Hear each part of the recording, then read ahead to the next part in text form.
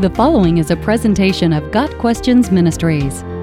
What is Child Evangelism Fellowship, or CEF? Child Evangelism Fellowship, or CEF, is an international, non-profit evangelistic organization founded in 1937 by Jesse Irvin Overholzer, 1877 to 1955. CEF focuses on meeting the spiritual needs of children and leading them to faith in Jesus Christ.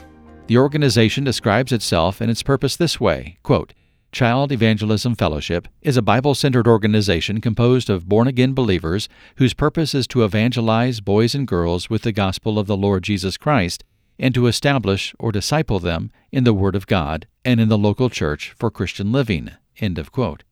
From their website, Child Evangelism Fellowship's statement of faith is clear, solid, and biblically based. CEF's flagship program is the After-School Good News Club for children, with most meeting in public schools and many others in community centers, parks, and homes. Over 100,000 Good News Clubs meet weekly around the world during the school year. CEF trains teens in the Christian Youth in Action program to evangelize children in the summer through 5-day clubs, which meet in homes and parks. CEF encourages churches to partner in their programs as a way to interest children and their parents to attend church. When Jesse Irvin Overholzer was a child, his mother told him he was too young to understand religion. It wasn't until he attended college that Overholzer came to faith in Jesus Christ. After becoming a pastor, Overholzer was reading a sermon by Charles Haddon Spurgeon when he was struck by these words about a child's capacity to comprehend the gospel, quote, a child of 5, if properly instructed, can as truly believe and be regenerated as an adult, end of quote. A spark was ignited in Overholzer. He began thinking of how he could preach the good news to children and supply them with a foundation for discipleship in a local church. In 1916, Overholzer led a child to Christ for the first time. Over the next decade and a half, he ministered to children through the Christian Training Association in California, a program for adult leadership training and Bible classes for children. Eventually, Overholzer moved to Chicago to develop and oversee a Christian training school.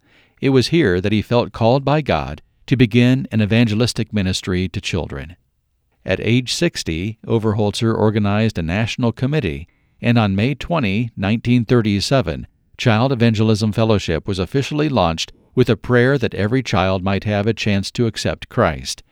As Overholzer took a bus tour to key cities in the U.S. and Canada, he oversaw committees being formed, directors appointed, and training schools inaugurated.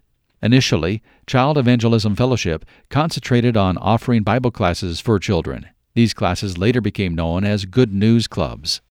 In 1945, the International Child Evangelism Fellowship Institute opened in Dallas, Texas. Since then, CEF has added many programs, such as the Radio Kids Bible Club, Evangelizing Today's Child magazine, summer programs, overseas missions programs for college students, radio training programs for adults, the Treehouse Club children's television program, an internet ministry for children, a summer camping program, a military children's ministry, and a 3-month training program, Children's Ministries Institute, for people who feel called to minister to children.